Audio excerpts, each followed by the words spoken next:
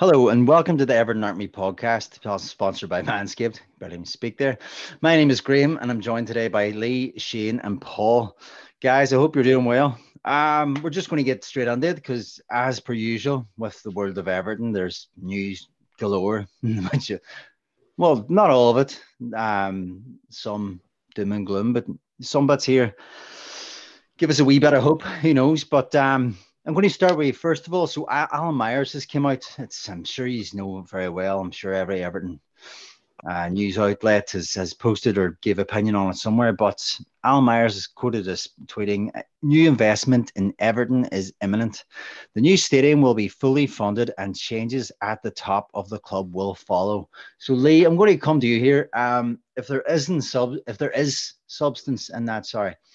Alan Myers is, if you want something to come out about the club, he is one of the sort of Alan Myers and the Bobble and sort of the other ones where they're, if at least it's not a hole, there's bones to the story. So I'll just fire it just to start with and let you go on. But if this is true, what does this do in regards to your thoughts on Farhad Moshiri? Personally, I'll put it out there. I'm not a big fan. I think that's an understatement, as you've probably heard in this podcast. But there is a saying that better late than never. Lee, what's your thoughts on this? Well, if it's come from Alan Myers, I think a lot of people have to take it, what he's saying. I think I seen in tweet he replied to someone saying that he wouldn't put it, whoever told him he wouldn't put it out because it would damage their reputation.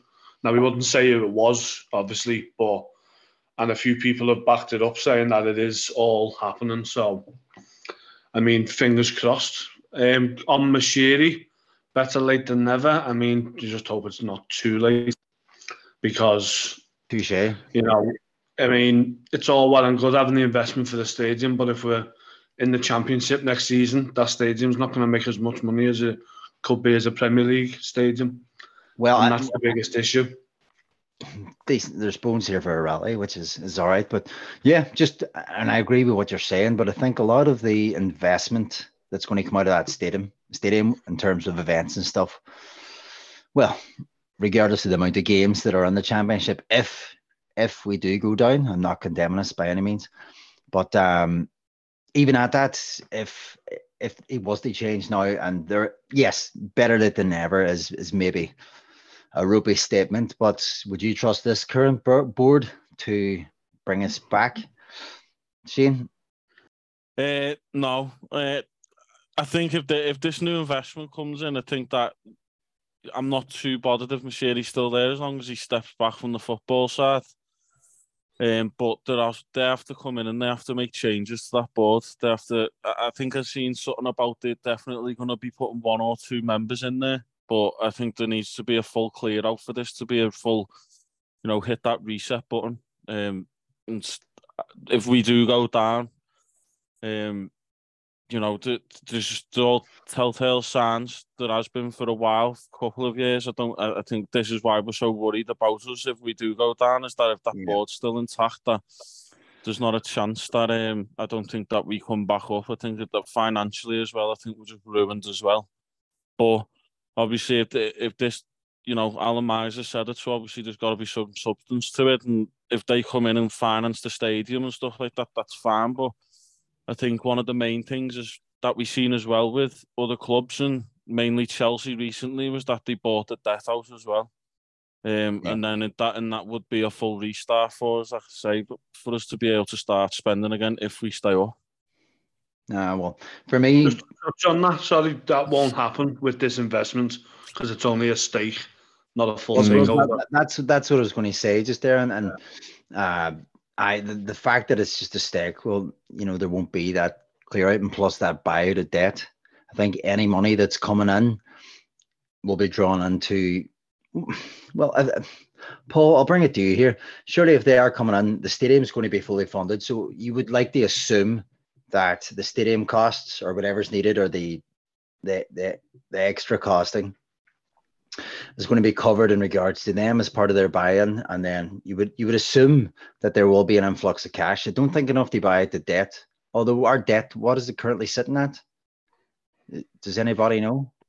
Yeah, well, I think we've just hit an overdraft limit of 150 million, haven't we? So Yeah. I think that's maxed, or just about to be maxed. Yeah, I think we spent about 130 of it or something, haven't we? I can't remember that's with, but we've definitely, we're on the cusp of maxing that overdraft limit out. So if we go down, that's going to be exceeded or extended, isn't it, to what, 200 million? And then obviously this money that's coming in is wholly going to the stadium, allegedly. So read. So that doesn't leave us with probably anything towards transfers, I don't think. So certainly from what I'm reading there, because I know like the Esker's got he's split down the middle of fans, isn't he? But he pointed something out in the accounts that Everton Football Club had, obviously there's a subsidiary company called Everton Stadium Development Limited. So Everton Football Club was pumping money into ESDL, something like 250 million, and there's an interest charge going on that. So he was questioning in terms of the funding model, in terms of is it coming through Everton into Everton Stadium, and actually Everton are charging them interest, which brings into question ownership of the stadium, which was a bit of a weird one, because he said it was in the accounts for this year. So you can see that money going through the parent company, Everton Football Club Limited, into this Everton Stadium Development Limited. And I think it was 250 million crossed hands there. And there's an interest of 20 million coming back, which was an interesting one. Certainly the rumours going around is that, the investment is wholly going to be funneled into the stadium. So if we go down, I think the pot, I don't think we've got a pot to piss in, really. Player sales is going to kick in again. So I think we're running out of saleable assets as it is anyway. Oh, massively, yeah. You know what I mean? Who will be selling apart from Pickford, probably, and Onan? I can't think of too many takers. I mean, I will be all right, I'll put my contract back. Who is buying him? Yeah. Do you know what I mean? Probably a team around the same area, like a Wolves or something, if he's to stay in the Premier League, you know. But one thing I will say about that, I didn't actually know about that, is I haven't caught up in any of the Esks shows recently. Sadly, I do tend to listen to talking to Blues and stuff, and also he and Roger have their brilliant new podcast out. But excuse me, the one thing I will say is that, you know, Mashiri, for all his failings, he is a successful accountant. So if this is a dodgy yet legal way to sort of bounce money across your two assets, well, that's maybe a way to chisel some of the rot off the finances, if that makes any sense there. But that's maybe something. It does. Because that interest, it's weird. I didn't quite catch which way the interest was flowing. I was gathering it was coming back to the parent company. That's the way he'd sort of scripted it. But then he was calling into question which one owns the stadium. So it was kind of like, okay, it'd be just like Everton to not own their own stadium. Do you know what I mean? Which is slightly worrying. But again, it's hearsay, isn't it, in terms of what the Esks actually pointing out from this year's accounts. So we said there's this 20 million interest that's coming. It's actually on the accounts for this money that's been pumped into the stadium development company. So it's interesting, like. But no, I'm hoping that as sort of it's been pointed out there, that a couple of new board members and we can kind of cut the head of the snake, which would be Ken, like, for me. I think that's the main blocker, and if that can be sort of cut away, and some new business people with business brains on the shoulders, and because I weirdly think the lucky Everton in terms of people will be scared to give up season tickets, so they'll still probably sell them out for the first year in the Championship, because the stadium will be coming the following year, and then people will probably pay to be in that new ground. I know we're going to lose TV revenue, but I think that they're slightly lucky in terms of the fans will be desperate to get into that new stadium if it gets completed. So, but there was a whole thing, weren't there, with that I'd seen across Twitter, people who have got season tickets where they usually get the option to renew it and how they want to pay it off or whatever, but Everton took the money or just like automatically confirmed that they were staying with the season tickets. And for next season, which is obviously worrying with the position that we're in. I don't know how it's going to work in terms of moving into the new ground, but I think Is that not? Sorry, I was Go just on. going to say, is that not common practice though, in terms of if you have like a subscription, like, if you have like a, game subscription or like TV, or I know but then you think about a season ticket, it's still a subscription that way. If you're paying over the year and stuff, that if you don't cancel, they've probably sent email, no Everton, they've managed a way to hide it so it goes into your junk mail or something else, or spelled your email address wrong, but they probably done something to say, or maybe it was just a newsletter or whatever, or one of Denise's emails or something, and just at the bottom, oh, by the way, if you do want to opt out of your season ticket, click this link before it's whatever date. You've got 3 hours to do it. Yeah, you're starting 4 hours ago. You know what I mean? Something like that. Yeah. So, yeah. I think if you've got a direct debit already, that just rolls. So when it goes up, they're just going to adjust your direct debit up unless you cancel it. But like with mine, because I put money away and then pay for it in one. So there was a direct debit cut off the end of last month saying if you wanted to take up the DD option or the direct debit option, do it now. Otherwise, my deadline's the 26th of this month to renew. Yeah. So if I don't renew, it's gone. So, but that pisses me off because it's kind of like, as you just said there, what league are we going to be in? It's going to start. Yeah. Why isn't it the end of the season? Why isn't the deadline the last game of the season, even that day? Do you know what I mean? So you can see, I don't fancy going in the championship, so I'll give it up now. Do you know what I mean? But Paul, just closing on this wee bit though, a thing there that you're saying, I find it relative to the issues at the board, and bear with me, because they're hanging their coat on the fact that your emotional ties to Everton will make you do it anyway. They know you will. They know Everton fans will. They just know it. So it's a calculated risk. They'll take the shit knowing that they'll still get it, and people will still, if they were to hit people with the charge, by the way, you have to pay this extra or you lose your seat, there'd be uproar. But people, if they bluffed long enough, people would just turn, and this is all hypothetically, obviously this isn't real news, but they would more than likely go and deal with it. But they take it back to how you feel about the board and Kenwright being that issue, and we're not going to, if you want to just listen back to any episode that has board in the title, and you'll clearly hear our thoughts on it. But that is the biggest issue, and I agree with you, because you don't mix business with family, and Everton to Evertonians is family. Be you a blue in Texas or a blue in Rio de Janeiro, or be you a blue anywhere in the world, or be you a hardcore Evertonian from Liverpool, or ultimately you be the self-proclaimed super blue on this blue planet, i.e. Bill Kenwright. The fact, right, he can, every time he states his love for Everton in that position, is toxic, because he is not operating with a clear business mindset, as much as he may claim or scream that he is. Even if his actions 5 or 6 times in a row show, well, that was a business plan, not emotional, because there's always that high risk that he'll fall to the emotional side. If you bring a professional business person with no affiliation, whose passion, whose tie to a family is getting the best job done and succeeding, well, that's where you'll flourish.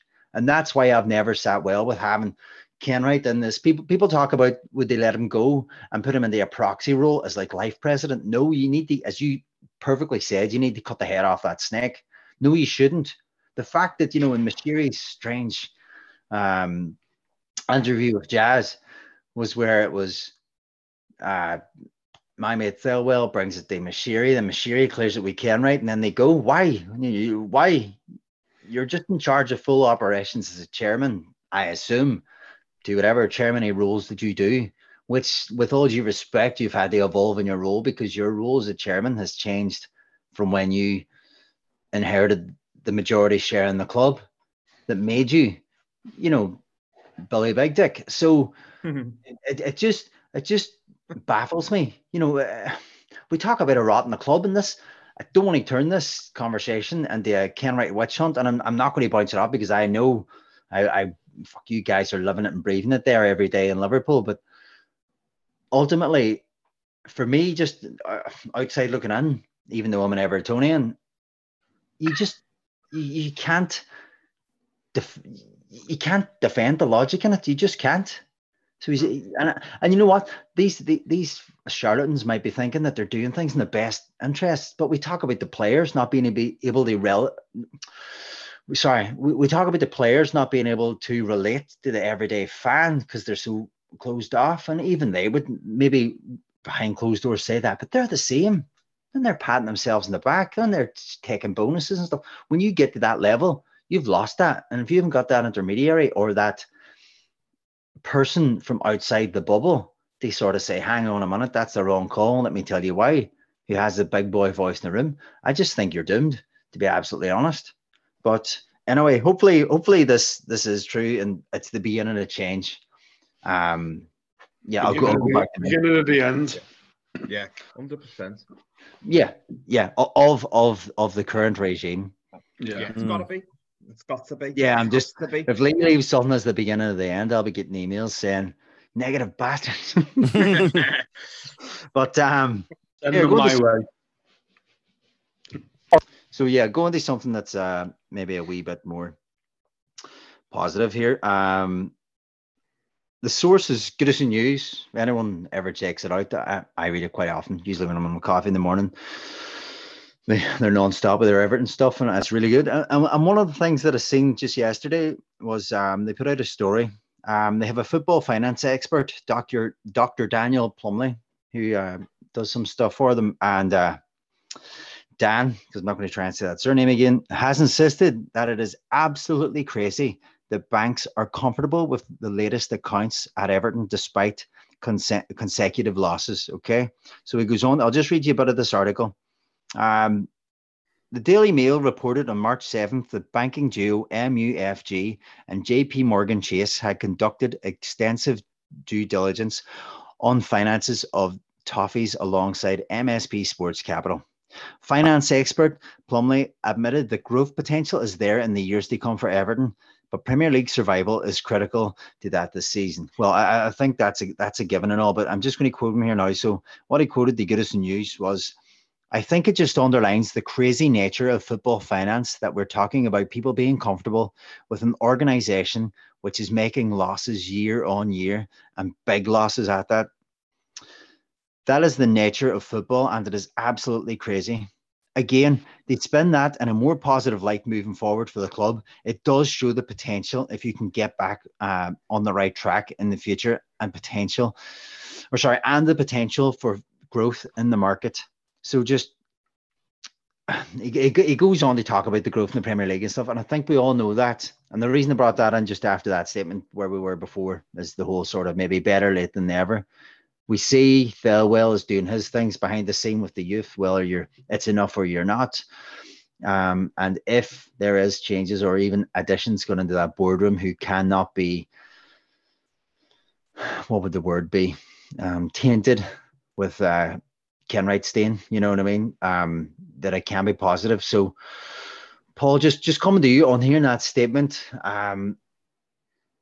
does that put any fear in you, or does it put you can go black or white with that? You know, you can basically say, yeah, why are people going to invest in us, and why are people putting spotlight on it? Or you can look at the positive on it and say, well, realistically, if we can just get something right, if we can find a formula under Dyche or whoever it may be, whatever, or wherever we are, or if you're in favor of us going down, because there is blues that are in favor of going down and a manual reset, thinking that we could springboard straight back up. Personally, I'm not one of them. I think down and die, but we're not there yet. Not not yet. No, just to say that, yeah. But just half, basically a cup half empty or a cup half full after hearing that.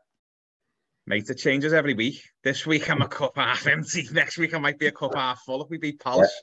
So it's like, but no, on the finances bit, you know what? Weirdly, we talked this with a few lads in terms of like that reset, because we were kind of thinking, and don't get me wrong, it was just lads sitting around a pub table, you know what I mean? But if that reset, like if we went down, let's be honest, I don't want to see any single player. I know it wouldn't happen that way. I don't want to see any of these players wear that shirt again for a start. I don't care how good or bad they are. They took us down.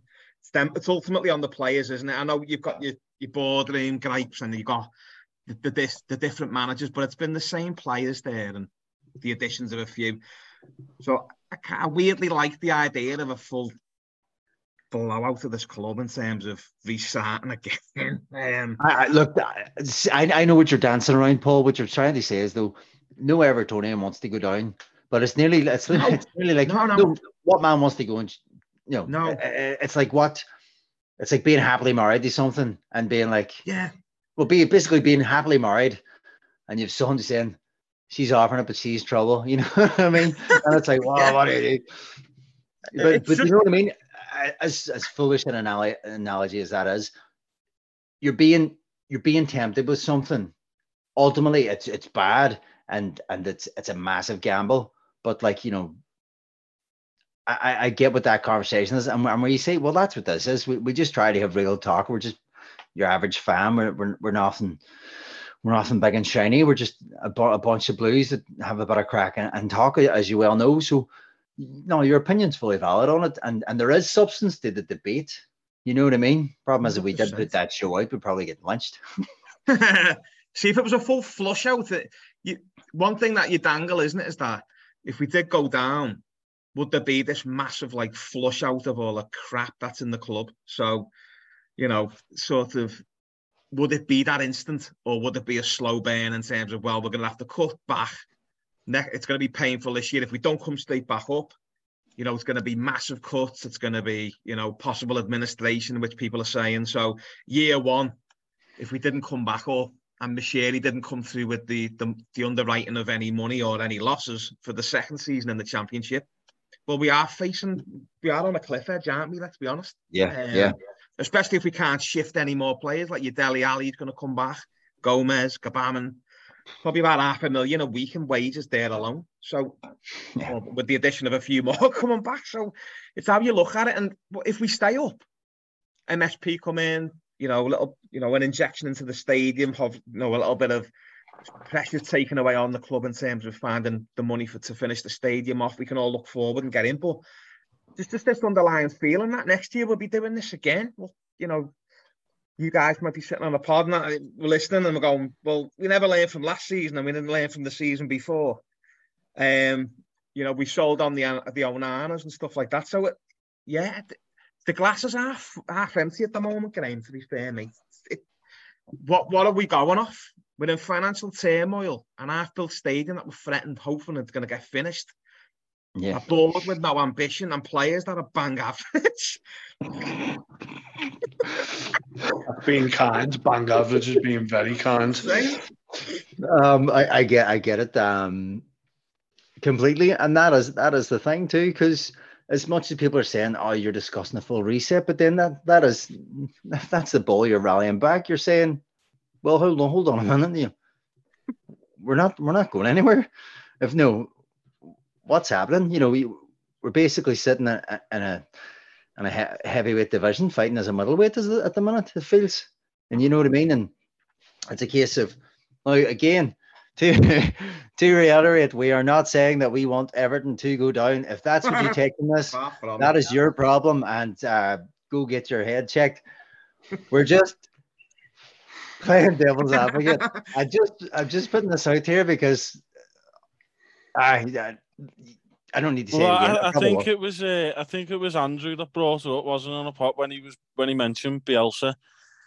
He said that he thought the proposition of, like, if when Bielsa said he'd take the under-21s and then he'd come back the season after, and then he'd trust more that Bielsa would bring us straight back up and stuff like that. And then on one of the podcasts, when he put the question across, would you rather stay up with this board or go down and get new investment?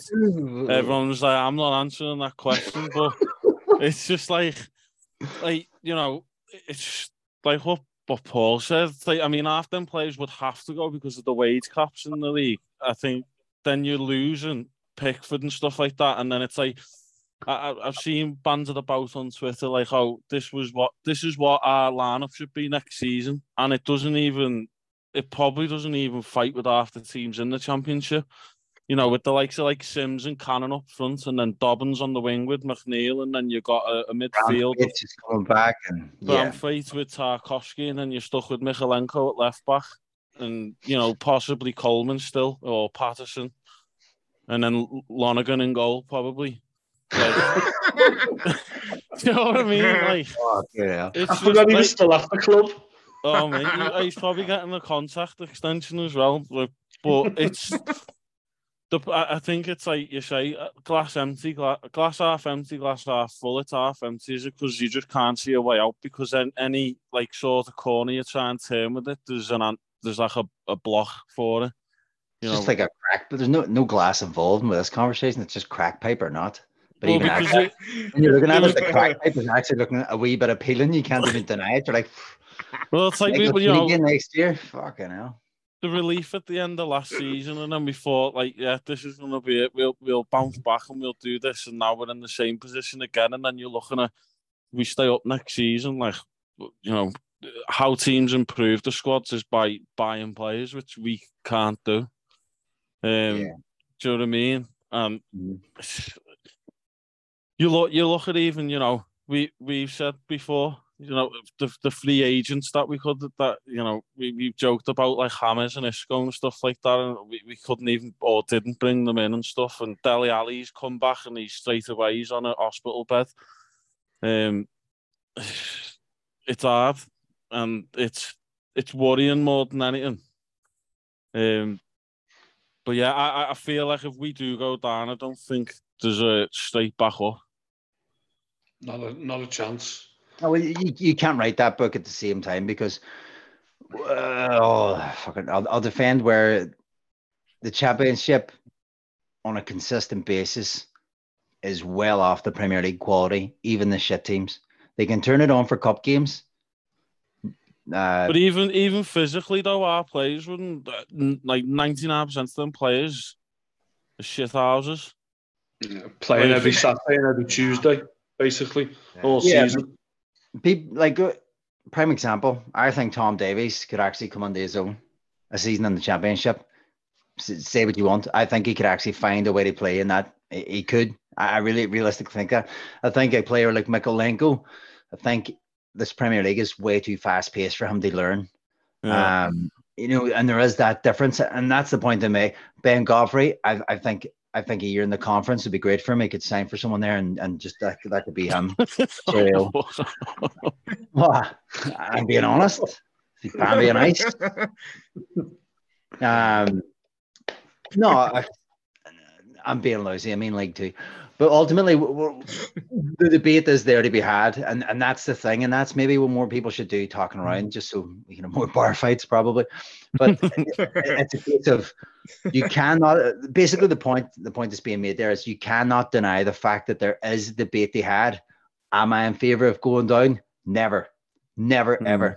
Paul isn't, Shane isn't, Lee isn't, and usually I would say Lee is, as a joke, but I'm not even really. Joke around that, being absolutely honest. The guy get lynched. But ultimately, there is a debate there. And I want you to go away and have it with yourselves. It's your homework, listeners. Right? But it's a case of, but you know what I'm saying? Like, that is a debate to be had. Andrew did put the question out, not wanting us to have the balls to answer it. I didn't know. I was saying, fuck that. Well, if you remember a few months ago, you said you used the term used the club Sunderland. And I came back at you and said, we won't be Sunderland, we'll be Bradford. And I genuinely believe that. The finances that we're in, the fact that stadium is only half built, mate, we will not come back up. We would literally go right down. I really do genuinely think we would go down. Yeah, can't do definitely that. League One. Definitely League One. Because these players are shithouses. They haven't got the mentality or the physicality to play in the Championship. They haven't. It's not just that as well. You've got twice a week. Sorry, you've got this thing still looming over us as well with this whole, we could have points deductions or fines and stuff as well. Yeah. And, you look at Derby and stuff like that, do you know what I mean? Oh, you mentioned before, if there was a chance of administration, it's scary. Yep. Yeah. Well, we're going to move on to some happier news. There's happy news. Every cloud. But if you do have any issues, honestly, just tweet Lee Murphy at Lee Murphy, Everton Hard Down. AFC. on Twitter. At Lee Murphy 1990. Good luck to you tweeting him. They probably terrorise you. But anyway, so we did touch this on the other show, but Paddy Boylan of the Athletics / Blue Room fame, not even just fame, the guy's a journalist and in my opinion a very good one, but he's actually reported as well that Everton are very, very close to appointing that. Actually, it's imminent that Dan Rice is set to be appointed as the head of emerging talent at Everton. So surely that can only be good news, Lee. Because my mate Thelwell, I'm always maybe skeptical of one or two things he does, but he is trying to put a lot of things in place behind the scenes. This is why we're having a mass exodus, albeit an under 21s player signed a long-term contract today. But when you think about the issues at the club, clearly he is addressing some of these things. And you know what, just on this before I come to you, I just want to say as well, and James Vaughan, we'll touch later probably in Cannon and in Kunku, but you know, the two guys are flying high and they've found, regardless of the level, regardless of this, that, and the other, whether you want them or not to be at the club, Vaughan's managed to find good loans for them. And I think that's a promising thing for going forward too. But Lee, do you think this is a good move? We'll just sit on it briefly though. Yeah, I mean, well, I think when Vaughan came in, a lot of people were like thinking, why? Yeah, well, I do. He's basically played in every league. He went from being an Everton prospect, a massive prospect, and then he went down the leagues and ended up finishing his career at Tranmere in League Two. So the kid, if anyone within the football club knows the Football League and the lower leagues, it's James Vaughan. So yeah, it makes sense, to be fair. We haven't had a centre forward, like, see, in regards to the luck that Calvert-Lewin has, we hadn't a centre forward with bad luck. I'm not giving Beefy credit because Beatty just should have been better. But the luck that James Vaughan had, oh my God, I thought he was fucking fantastic too.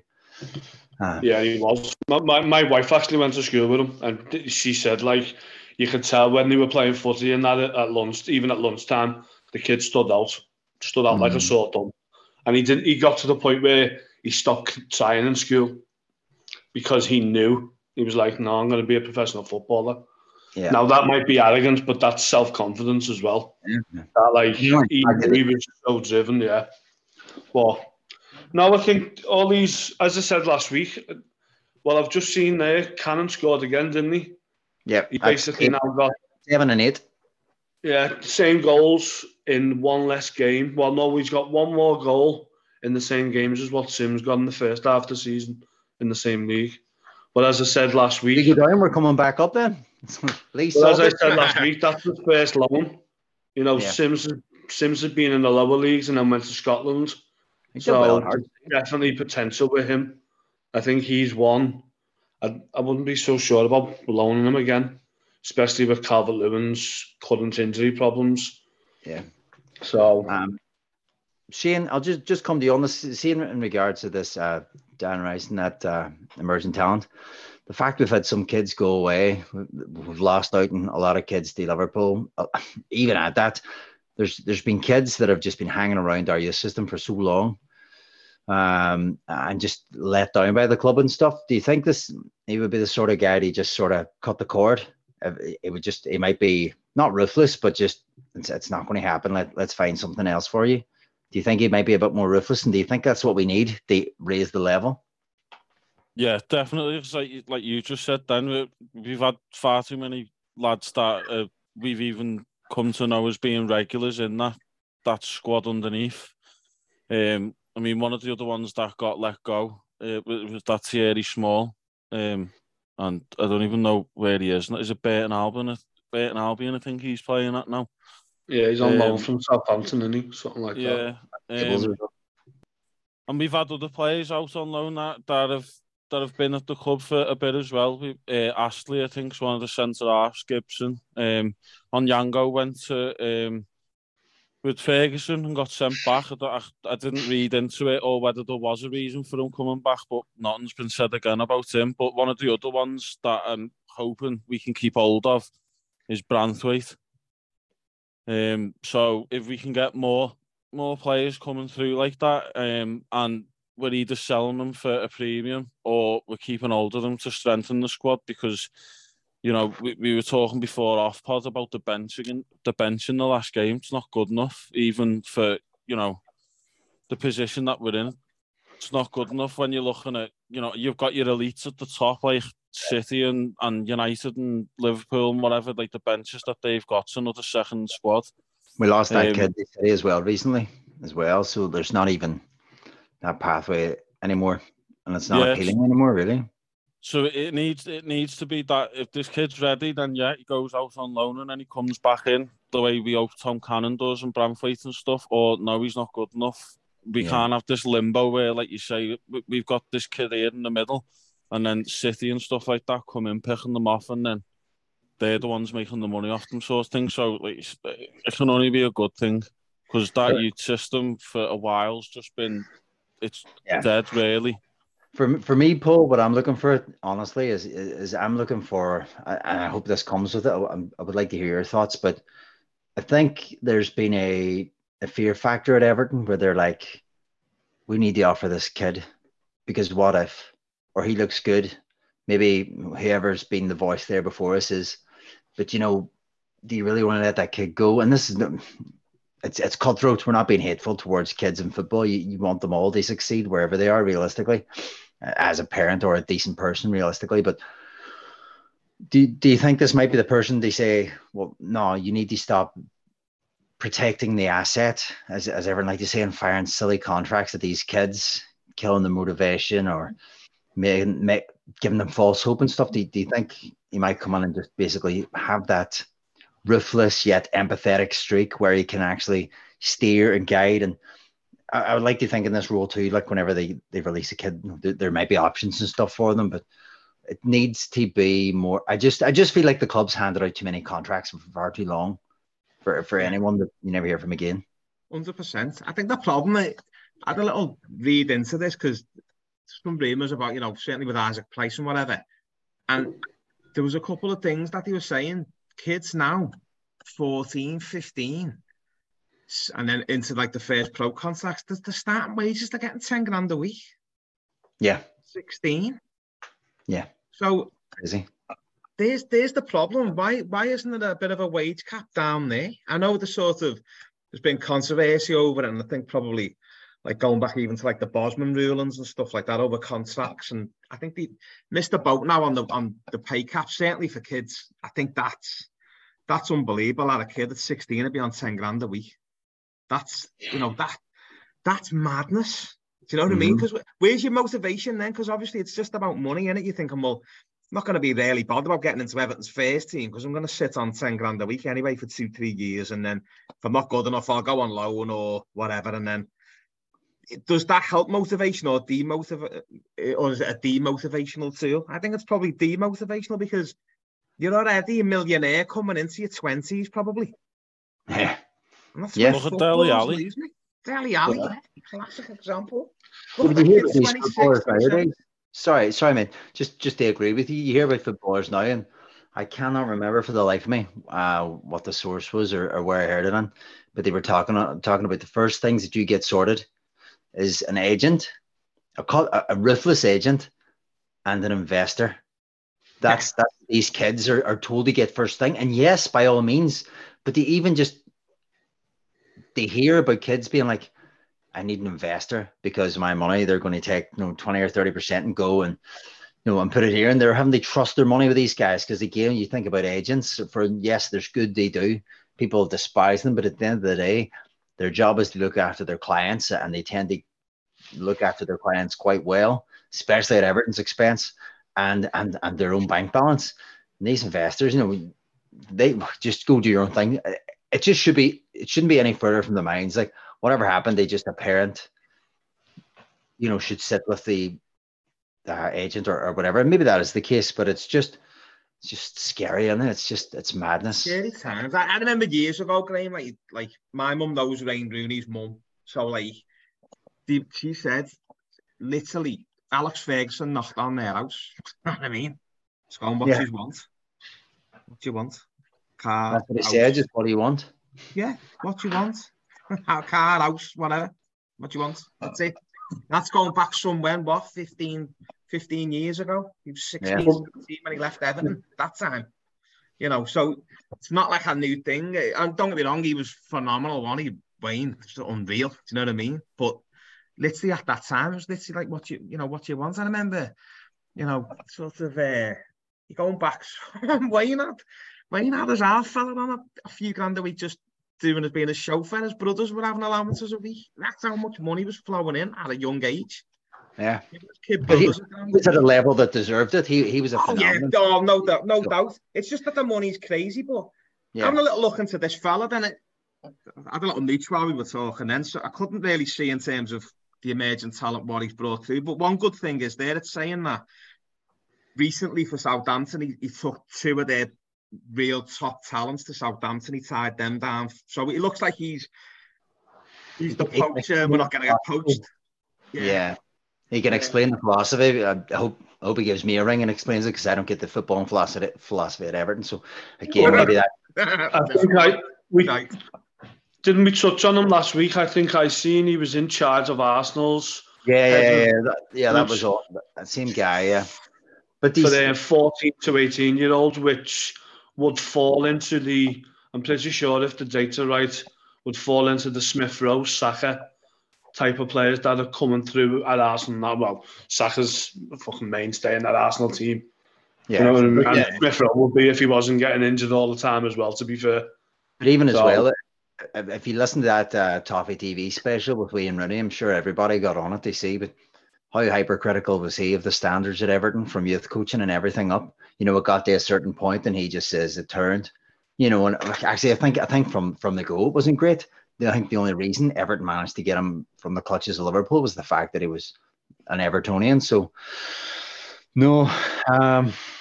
Just touching on that, Paul said about Rooney there as well. You go back to even Gaza. Gaza rejected Man United because they wouldn't buy his man and dad a house. I mean, now Gaza was on the same level as Rooney, so he could demand whatever he wanted, really. Yeah. And at the time, he was probably one of the best players in the world.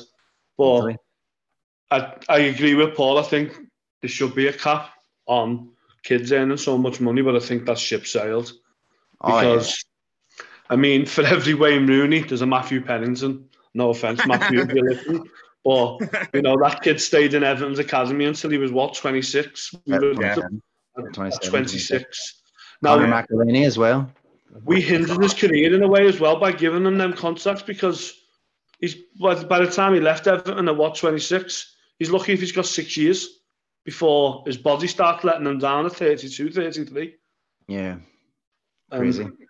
But anyway, we'll move to something happier. Look, we've been bringing everybody. That was the happy one.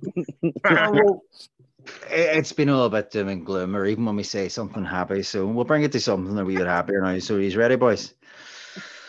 So on Everton's side, featuring the likes of Dominic Calvert-Lewin, Yerry Mina, Connor Cody, Nathan Patterson, Abdoulaye Doucouré, Tom Davies, Ellis Sims, and Mason Holgate were beaten 1-0 by 6th tier National League North outfit Chester FC. So on that point there, lads, look, I'm not losing my head over it. I did a wee bit. I scrolled a wee bit out on Twitter and I was liking every post I could see that was like, fuck you.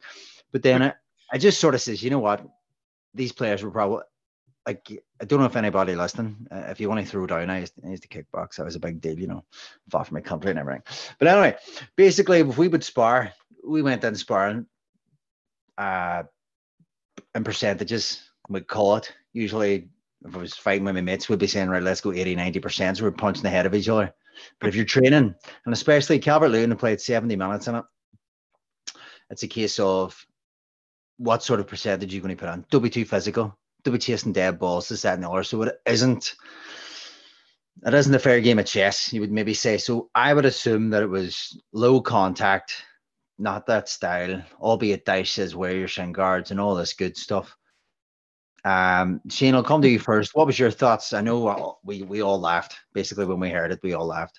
I think Chicago Dave was about to get in the flight over with a hatchet or something, and probably a deep pan pizza. But just what was your thoughts? I did lose the head a wee bit at the start, but now I'm just like, it's looking pre-season. You could lose 10-0 to them boys, and then play in the Premier League the week after and won. So, but we don't usually win in the Premier League the week after. No, I like laughed about it and then was like, no, it's being negative again. If we were to go down, what's going to happen? Do you know what I mean? Like, but to your point of saying, like, if he's telling them to, like, you know, in percentages or whatever, or saying don't be doing this or whatever, like, don't go too hard. Why is he not just having the training in, like, against the lads? Do you know what I mean? In, like, in Finn's Farm would be my question. If he hasn't put it in to be just more of a competitive game than what it would be against the other players in our squad. Or they're just that bad that Chester are better than them. I don't know, but you can take from it what you want, but then half them players probably won't be here as well. So they've probably just been there making the numbers. See, well, sorry, go ahead. No, I was just going to say the most important thing that you've got to take from it is that, if anything, Calvert-Lewin's got 70 minutes in off it. That's the most important thing. And then we'll probably come on to it, but then he tweeted out saying he basically couldn't wait for Saturday, so it can only be a good thing. We'll tie that into it too, actually, here on this before we stay on topic. But yeah, he's tweeted big game Saturday, a picture of himself training. So you would like to think that he's going to be back or play some part. I think we're all gagging about it, and we can talk about that when we briefly touch on Pallister instead. Shave a bit off this, wee bit of positivity into this podcast. Just in regards to what Shane says and where it didn't bother him and stuff, I'll go to the Robin to my Batman in terms of Everton feeling the podcast. Lee, just in regards to that, so Connor Cody, Yerry Mina. No, it was only one goal. It's not like they conceded 4 or anything. No, it wasn't Minnesota. But it's like Yerry Mina, Decor. How do you feel? Just it's a friendly. I'm not asked.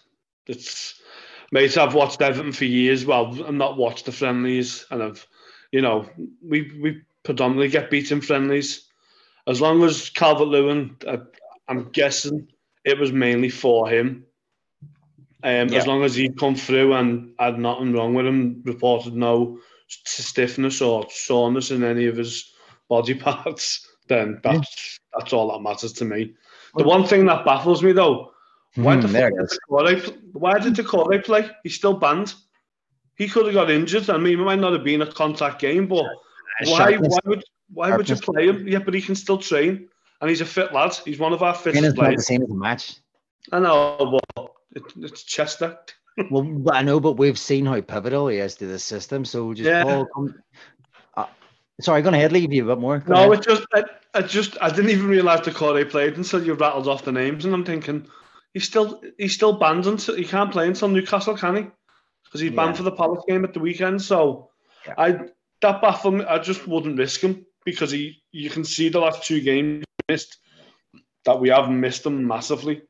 Yeah, no, you see, so I just wouldn't have took the chance with him. But I would never problem. No, you're all good, Paul. You made some very good points there, and again, you found a way for me to branch off on a good point to Paul. But for me, I don't have any issue. I think it's good the Corey got on. Obviously, he sat out a couple of games. He's probably sitting going, I have an option to become a bit of a part-time hero here because I come back in and I sort of tie the threads together. I can be that difference, which we want. I don't care. I've been very hypercritical of him, and I probably will continue to be.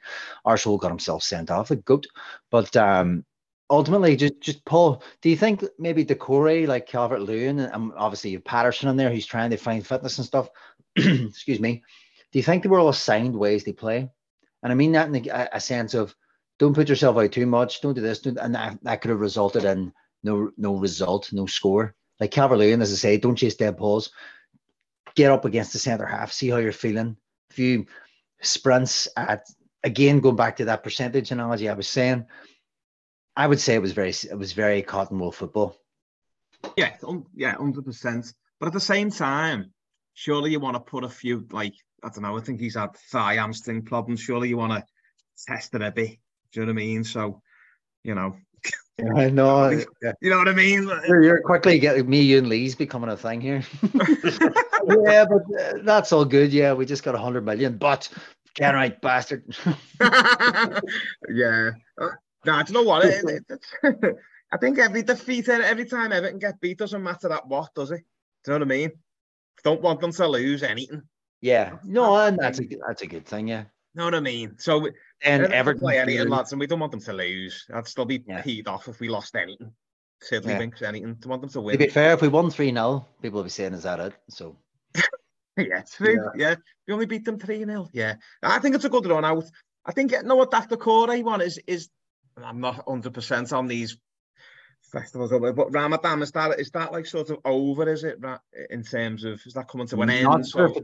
Not sure if it's over, but I think I seen a live stream on Twitter and I didn't agree with their comments, so I'm not going to say it. I think one of the people actually have reached out as listeners. So if they do and you think this is about you, I think it is. And, you know, they were just saying that's a joke and this, that, and the other. And I was thinking that was quite foolish. But, you know, at the end of the day, it's their beliefs. But you've maybe clearly seen that there's been an issue with it. But at the end of the day, personally, I have no problem putting it out there. I'm an atheist, and respect everybody that has religious beliefs. I just personally do not. But, you know, you can't discriminate in that. Sadly, just we're suffering because you've seen Ghana's been hooked a few times. After 60 minutes, that's becoming the Tom Davies sub. Now that seems to be set in stone, and you know, there's no denying that these guys are not able to prepare in the way they want to. But you know, it's their faith, and it's not like they've stunk the gaff out as well. You know, but yeah.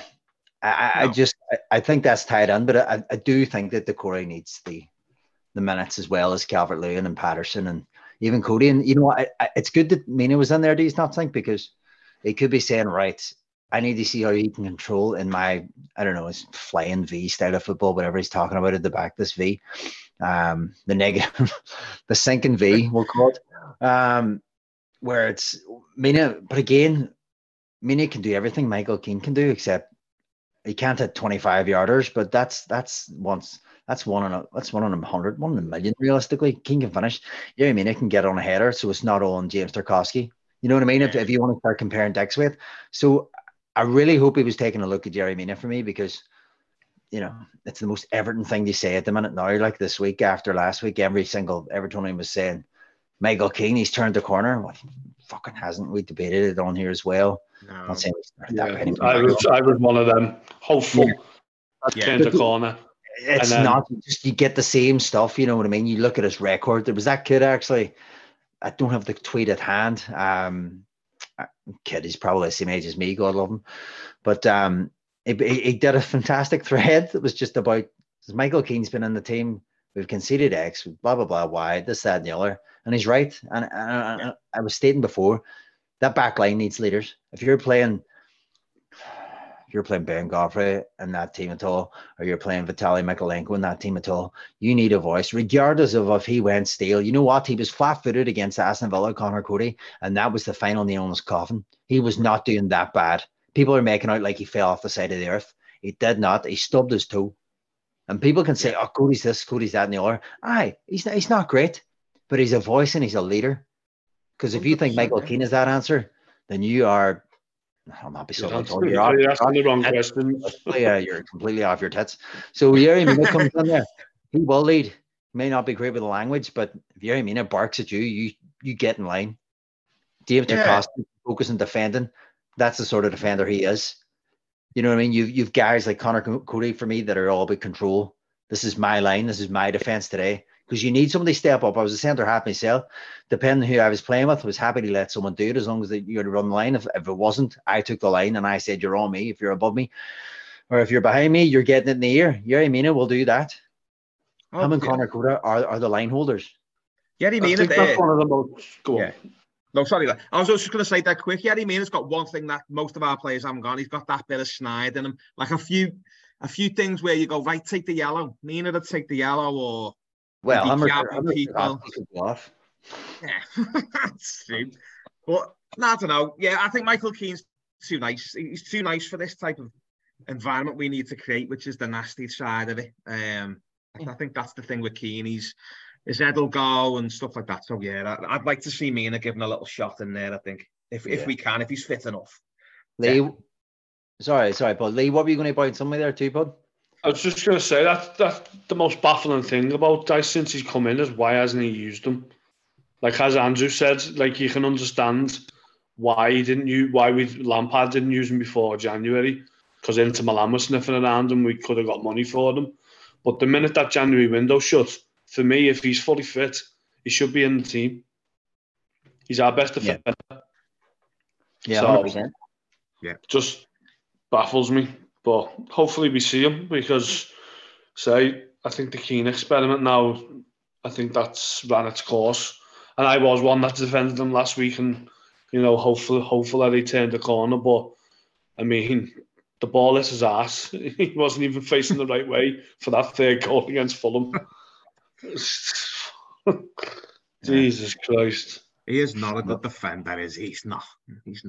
In the words of Chairman Bill, it's terrible, but it's Everton. Sad times. Yeah. Look.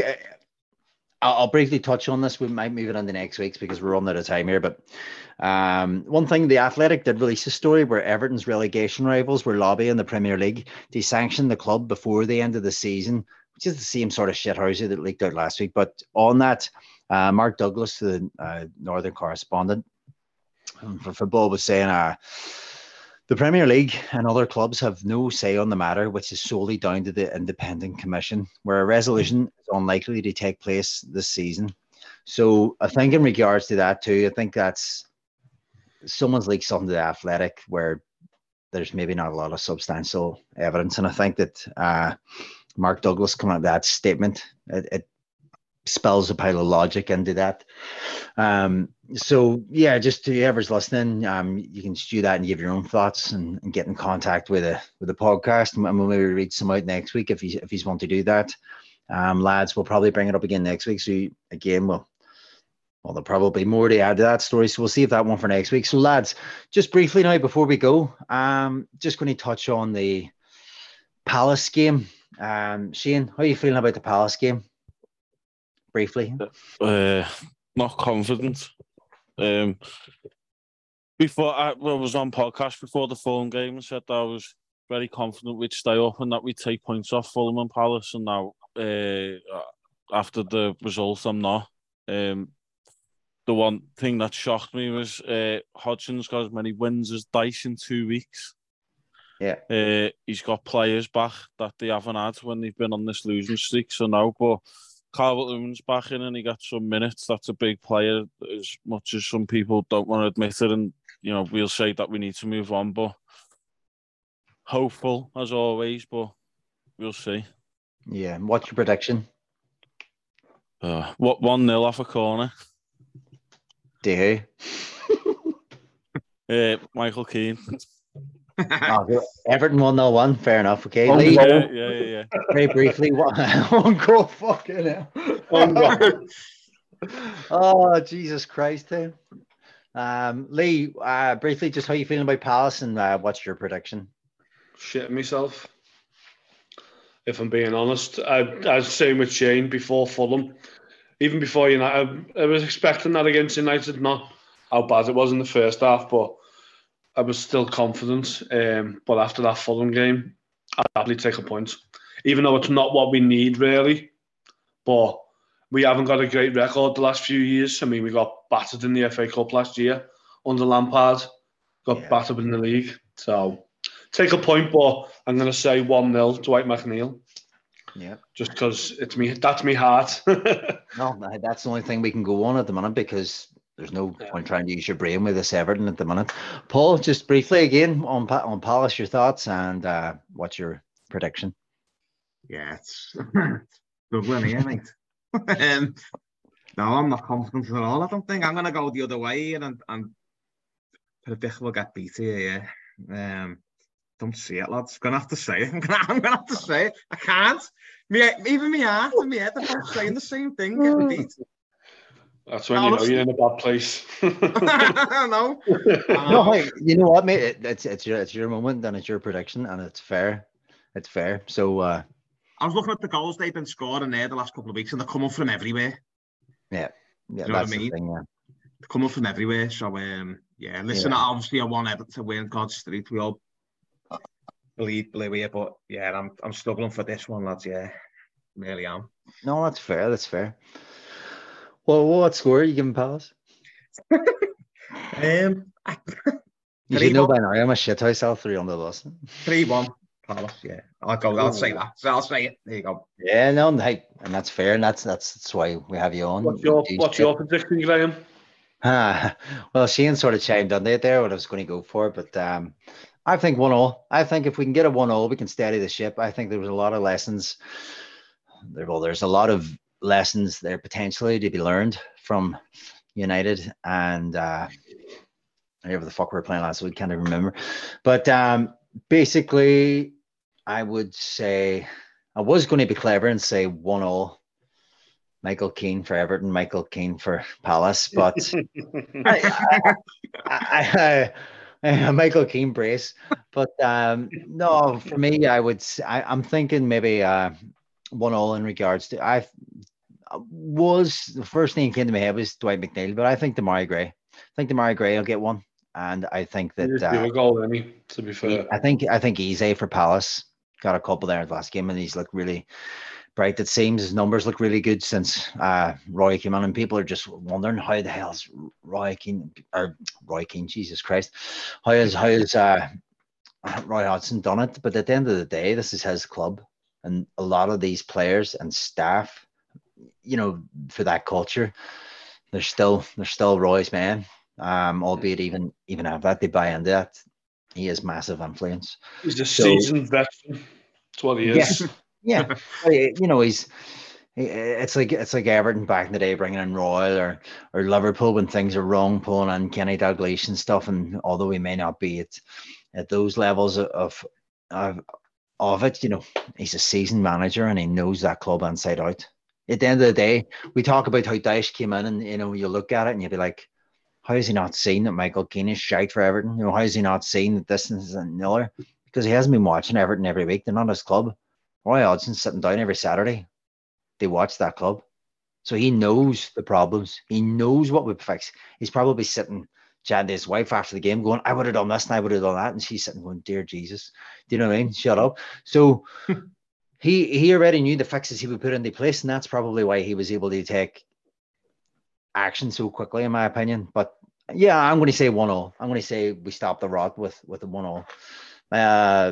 Demarai Gray and Eze. It'll be boring. I'll probably fall asleep watching it. Who knows? But anyway, yeah, we'll have John back this weekend. Listeners will be happy to know I'll be off the mic. But lads, thanks very much. And we've been the Everton Aren't We podcast. Positive as ever. Cheerio. Everton Aren't We?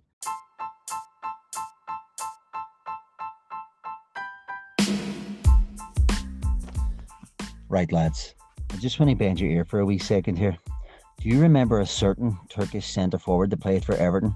Remember the training photos through the week you would see, and it was just like hair and scalp, and people used to be like, Jesus, look at that. Well, they see your 3-pronged attack. See if you don't look after it. That's basically what it looks like. Not very nice. But that's why over at Manscaped, we have the performance package. Now, guys, this is the real deal. I'm not even joking. This thing just can get in everywhere. It really, really can. And it does not leave chafing. Have you ever messed about and used hair removal cream, or you've used a premium razor thinking this will be great, and then it feels like you get sandpaper on the inside of your thighs and elsewhere for the rest of the week? Well, this thing eliminates that. I'm not even joking. It feels so smooth after the cut, and even on the grow back, it does not reiki. They've also got the crop reviver, which can give your balls basically a fantastic boost. And as you walk around all day, it feels great. That's the best way to put it. Also, the crop preserver straight after a cut, and I tell you, it just feels good, settles everything down, and just gives you that musky man smell, you know, so you can just feel confident beating around all day with your nice shaven Tommy Gravis and Lee Carsley combo. So guys, if you order from Manscaped, you can use our code EAW20 and you can get 20% off your order and free postage worldwide. So please, once again, listen in if you'd like to support the podcast.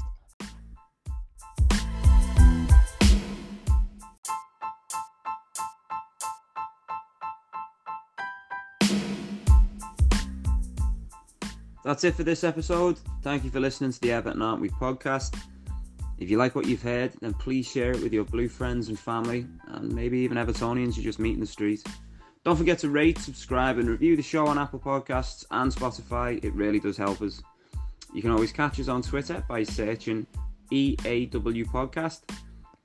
And if you've anything else you'd like to discuss, you can reach us via email at the eawpodcast@gmail.com.